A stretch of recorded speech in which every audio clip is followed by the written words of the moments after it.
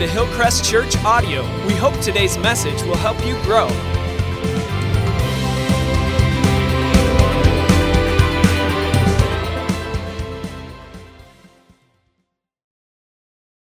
Hey, good morning. I'm just so grateful. I love the season of small group testimonies. It's really wonderful to see how deeply small groups impact our community. If I haven't met you yet, my name is Christian Lindbeck. I get to lead the really outstanding team of pastors and staff here at Hillcrest Church. I want to welcome you. So I want to welcome those who are joining us online. I want to welcome all of you who are joining us in the sanctuary this morning. It's good to be together with you.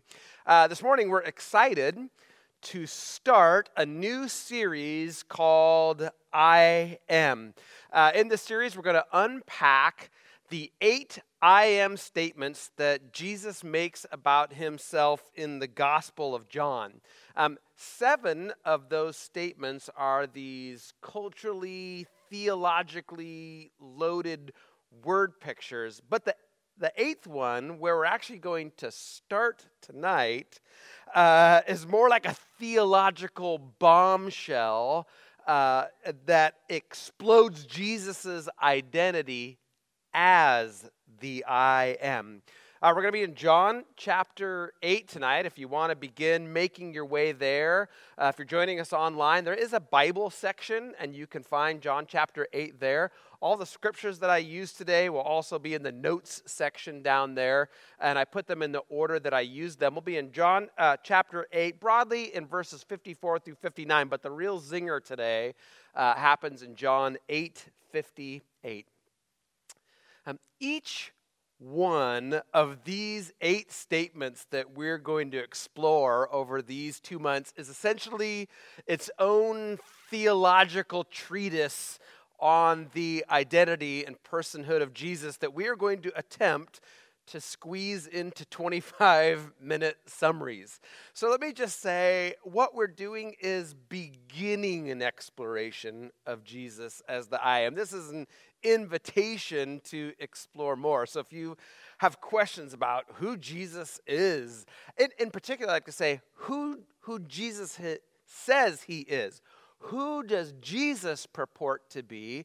And if you've ever wanted to unpack that, well then the things that Jesus says in these weeks are provocative. And it certainly will answer the question, who does Jesus think he is? He is unequivocal about this. As has been famously said, either Jesus is who he says he is, God in the flesh, or he's a lunatic. And it will be unpacked in these 8 weeks of who Jesus is. What I love about each one of these statements, too, other than it's just its dense theological content, is that each one of them pulls on these deeply rooted ideas. So it's not like Jesus is just pulling flowery language out of the air. I'm like a butterfly or something, right? Jesus is, in fact, reaching back into their collective faith memory and experiences and pulling on centuries of interconnected themes and ideas so that when he taps these images, they're not just descriptive. I don't know how to think of them other than explosive, like explosive spiritual ordnance. These ideas have been cooking for millennia, waiting for Jesus to come along. He is the long-awaited answer to these images, these ideas, the person, the life, the words, the death, the resurrection of Jesus finally and fully reveal the truth about God the Father, God the Holy Spirit, and the restored kingdom of God. Scripture itself delights in this paradoxical, wonderful truth that to see the temporal person, Jesus, is to see the eternal God, the Father. To understand the Son, the Spirit, and the kingdom. The second person of the Godhead is both before and within time as the person of Jesus. Colossians 1:15, famously called the Colossian hymn, says this way about Jesus. The Son is the image of the invisible God, the firstborn over all creation. Look at this parallel. Firstborn of all creation. For in him, we'll go back, for in him all things were created. Things in heaven and on earth, visible and invisible.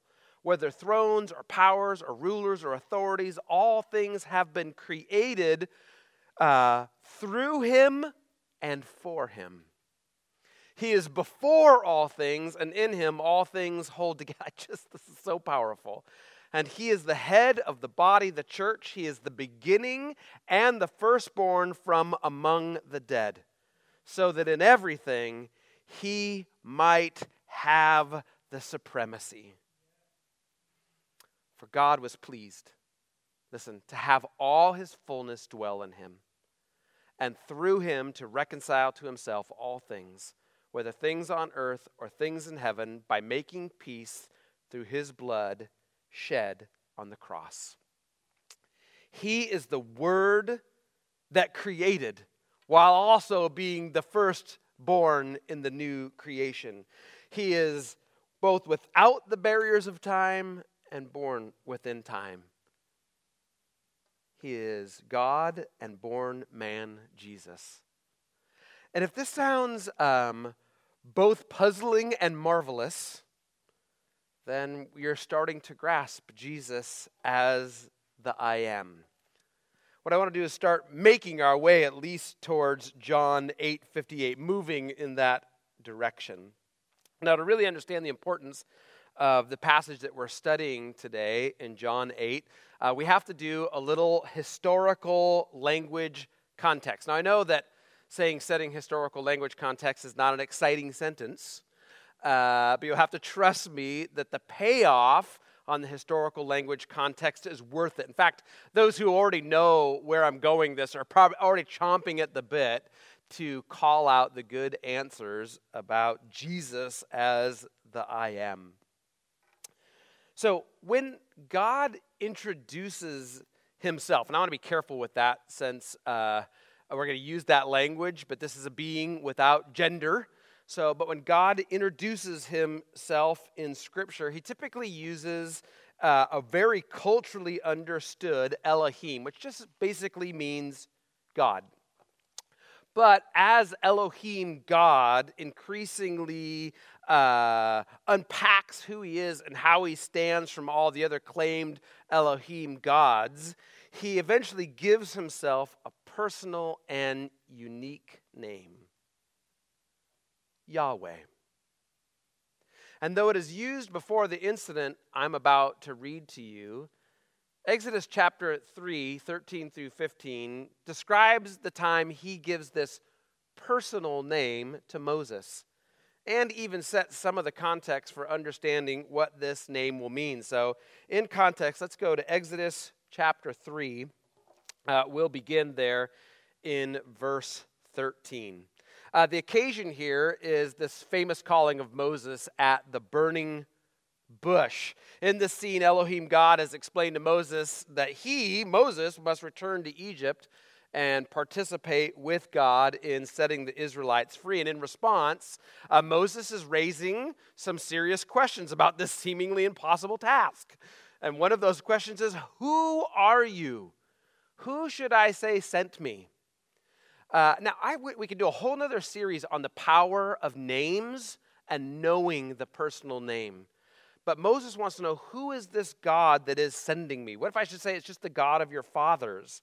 And God is going to begin to answer that question to him. So Moses says to God, suppose I say, who is it that has sent me? What shall I tell them? God answers in verse 14. God says to Moses, I am who I am. This is what you are to say to the Israelites. I am is the one who has sent you. Now, I wish you could see this in Hebrew. I wish you could see this verb for to be and another verb for to be sandwiching the word who. In fact, it's really translated well for us literally as I am, the verb of existing, I am who I am. And so the statement of the existence of God. But what happens in verse 15 is he combines these ideas together. God also said to Moses, say to the Israelites, it is the Lord, and I want to underscore that, the Elohim, God of your fathers, the God of Abraham, Isaac, and the gods of Jacob that has sent me to you. This is my name forever, the name you shall call me from generation to generation. What happens here is it takes those verbs to be and that pronoun who and creates a whole new word, Yahweh. I want you to look, if we go back to that scripture, it's going to say Lord. Now, in your most translations, when you see that all capital Lord, that is them translating the word Yahweh. So what it says here is Yahweh, his name. He gives his name. Tell him Yahweh, the Elohim God. Remember the just sort of general name for God? Yahweh, the Elohim God of your fathers, is what you should call me.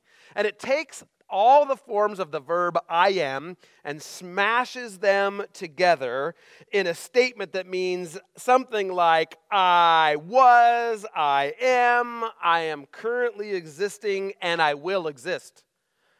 It's the most profound statement of existing. I am. Revelations 1:18 says it this way. I am the Alpha and the Omega. I am the beginning and the end. Now take this back to Colossians where we're just at. It says the Lord God who is and was and is to come. That's describing his personal name, Yahweh, set apart from all the other names of God and all the other Elohim, so-called Elohim gods, is Yahweh. We actually have an English word to describe this kind of existing. That word is aseity. It comes from a Latin word, asietas. It literally means ase, from oneself. And it means to exist on your own. I think Webster's calls it the quality or state of being self-derived or self-originated. No maker, no start, no end, just is, I am. Can you imagine a more perfect name for God, a more extraordinary name? Me neither. Its implicit power has been so strong that some will not even pronounce the divine name called the Tetragrammaton. The 4 letters of this name. In fact, that's why we're familiar with the title Jehovah. Because if you take the consonants of Yahweh and add the more benign vowels from the word Adonai, Lord like a king, you create a new word, Jehovah. So technically you're not saying Yahweh, right? They held to the sacred power of this known personal name. Consequently, when Greek becomes the spoken language of people and the writing language, the writers who needed to bring the Hebrew scriptures into Greek needed to solve this verbal conundrum.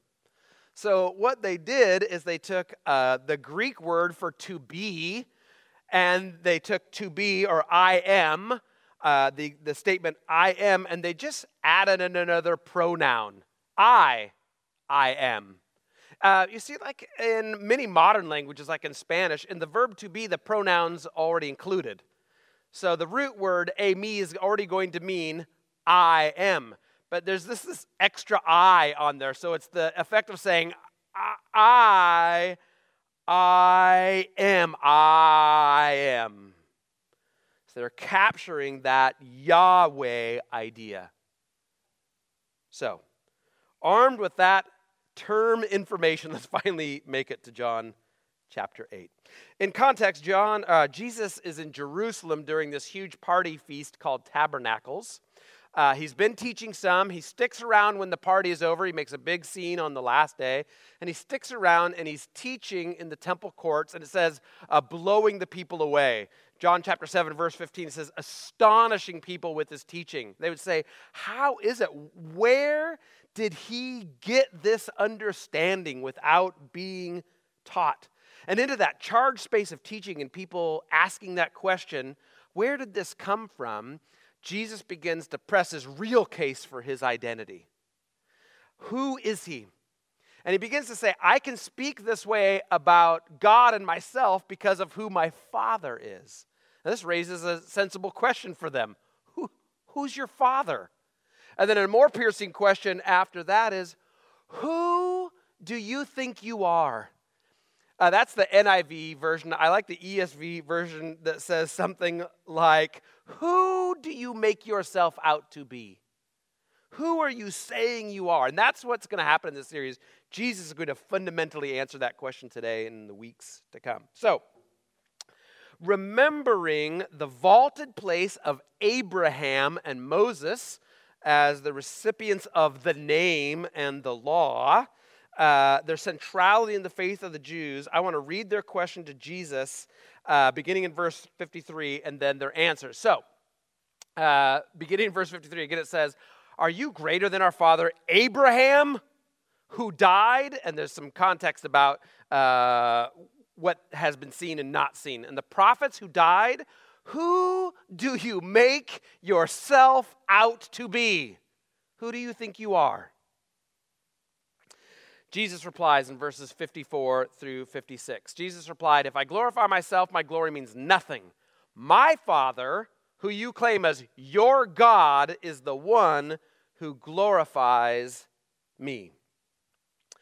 Though you do not know him, I know him. If I said I did not, I would be a liar like you. But I do know him, and I obey his word. Your father Abraham rejoiced at the thought of seeing my day. He saw it, and he was glad. Now, other scriptures help us understand that what Abraham saw is God's promise to rescue all people through a Messiah hero, which he saw in his own son in Genesis 22, and how God would provide the answer. To this answer, they reply quite pointedly in verse 57. What? You're not even 50 years old yet, and you have seen Abraham?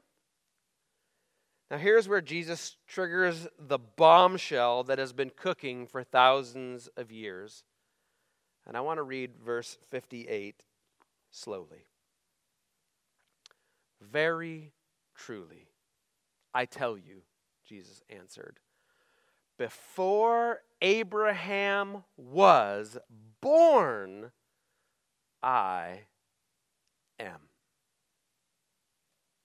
In the Greek, this I am is ego eimi. I am, which is the Greek equivalent of Yahweh, which is the unmistakable handle of the everlasting God. The I am. I just think there's no more powerful or provocative thing that Jesus could have done than to place himself in a temporal reference point before Abraham, with Abraham, and now long after Abraham. What do we call that? The God who was and is to come. This is his personhood, his relationship with the Father, and his identity. Having understood enough of what Jesus just claimed about himself, surely not understanding at all, having understood enough, in verse 59, those Jews gathered around and reply, at this, they picked up stones to stone him. Having understood Jesus just claimed for himself the relationship, personal name of the everlasting God. I think these words from Jesus' mouth should still blow our minds. You see, we haven't been steeped in the power of the words I am. Let me take you back to the throne room as envisioned by Isaiah in chapter 41. He's seeing God's final comfort and rescue. He sees the throne room, and I want to zero in on 41b, the second part of it. Who has performed and done this rescue, calling the generations from the beginning of the world? Who is it? It's I, Yahweh, the first and the last. I am He. So all of a sudden, Jesus, who are you? I am Yahweh, the one who's been calling out the generations from the beginning. Though I exist in time, I am the one who has been, who is, and who will be. And this statement from Jesus just launches his identity into the cosmos. It opens the door to 1 million theological books. It inspires and ought to inspire songs of wonder. Psalm 96:4, speaking of Yahweh, the one I am, says, your greatness is beyond description. It's beyond what we must hold some of this mystery in our mind. There was a song from last decade called I Stand in Awe of You. Anybody remember that song? You are beautiful beyond description, too marvelous for words, too wonderful for comprehension, like nothing ever seen or heard. This claimed identity for Jesus as the I am brings all of the shared attributes of the living God into visible focus in the embodied person of Jesus. Maker, author, Savior, finisher, returning King, older brother, Lord, triumphant leader, bread of life, living water, ruler of all, lamb slain before time, teacher, shepherd, the fingertips present at creation, the word spoken and the word embodied. The preacher S.M. Lockridge both famously and enthusiastically said of Jesus, I just wish I could describe him to you. But he's indescribable. He's incomprehensible. He's invincible. He's irresistible. Do you know him? He's the greatest phenomenon that ever crossed the horizon of this world. He's God's Son. He's a sinner's Savior. He is the centerpiece of civilization. He stands in the solitude of himself. I am. He's awesome. He's unique. He's unparalleled. He's unprecedented. He is the loftiest idea in literature. He is the highest personality in philosophy. He is the supreme problem in higher criticism. He is the fundamental doctrine of true theology. He is the cardinal necessity of spiritual religion. He is the middle of the age. He is the superlative of everything good that you choose to call him. He is the only one qualified to be the all-sufficient Savior. He is the I am. 7 more weeks, 7 more descriptions, 7 more wonderfully rich theological images, 7 more opportunities to learn and to worship and to bow down in adoration. But if we took 7 more centuries, it wouldn't be enough. In this series, we'll only scratch the surface, but every scratch will be worth 1,000,000 millions. Who do you say you are? I am the I am.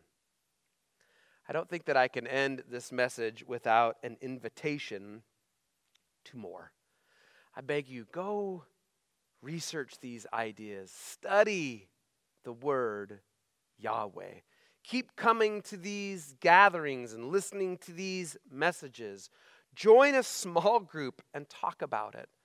Jesus is unlike any other so-called spiritual leader in the world. He is not just a great teacher or an enlightened soul. He is, by his own confession and proof, the full representation of the invisible God. Which means, friends, you really can know the one who created you, the one who loves you, the one who is looking for you right now. Scripture contains this very important idea. That as a human being, you can decide, check out Isaiah 47 for this. You can decide, I myself am, as the fundamental reality, I am my own authority. Or, God is, and the I am is the rightful Lord of my life and creation. It's the most important human decision we ever make. We just want you to know that we are here to wrestle and to talk and to think about it and debate about it and to email about it. We hope that this series will invite that kind of wrestling. We're here to pray with you. If you want to put it on your community card, I want to talk about this. Any one of us would be just delighted to spend some time with you thinking about it more. If you've decided today that you know enough to believe in him, to entrust your life to him, I just want you to tell somebody. I think Tim said a week ago, just tell somebody about that. Would you tell somebody about that? And if you want to write it on the community card, like I said, we'd love to follow up with you. The I am changes everything forever. Would you join me in a prayer? Lord Jesus Christ, we thank you. I'm just stunned to speak a message like this. To speak of who you are is both kind of a wonderful and terrifying thing. Lord, we confess that we don't even know a small percentage of what we're saying.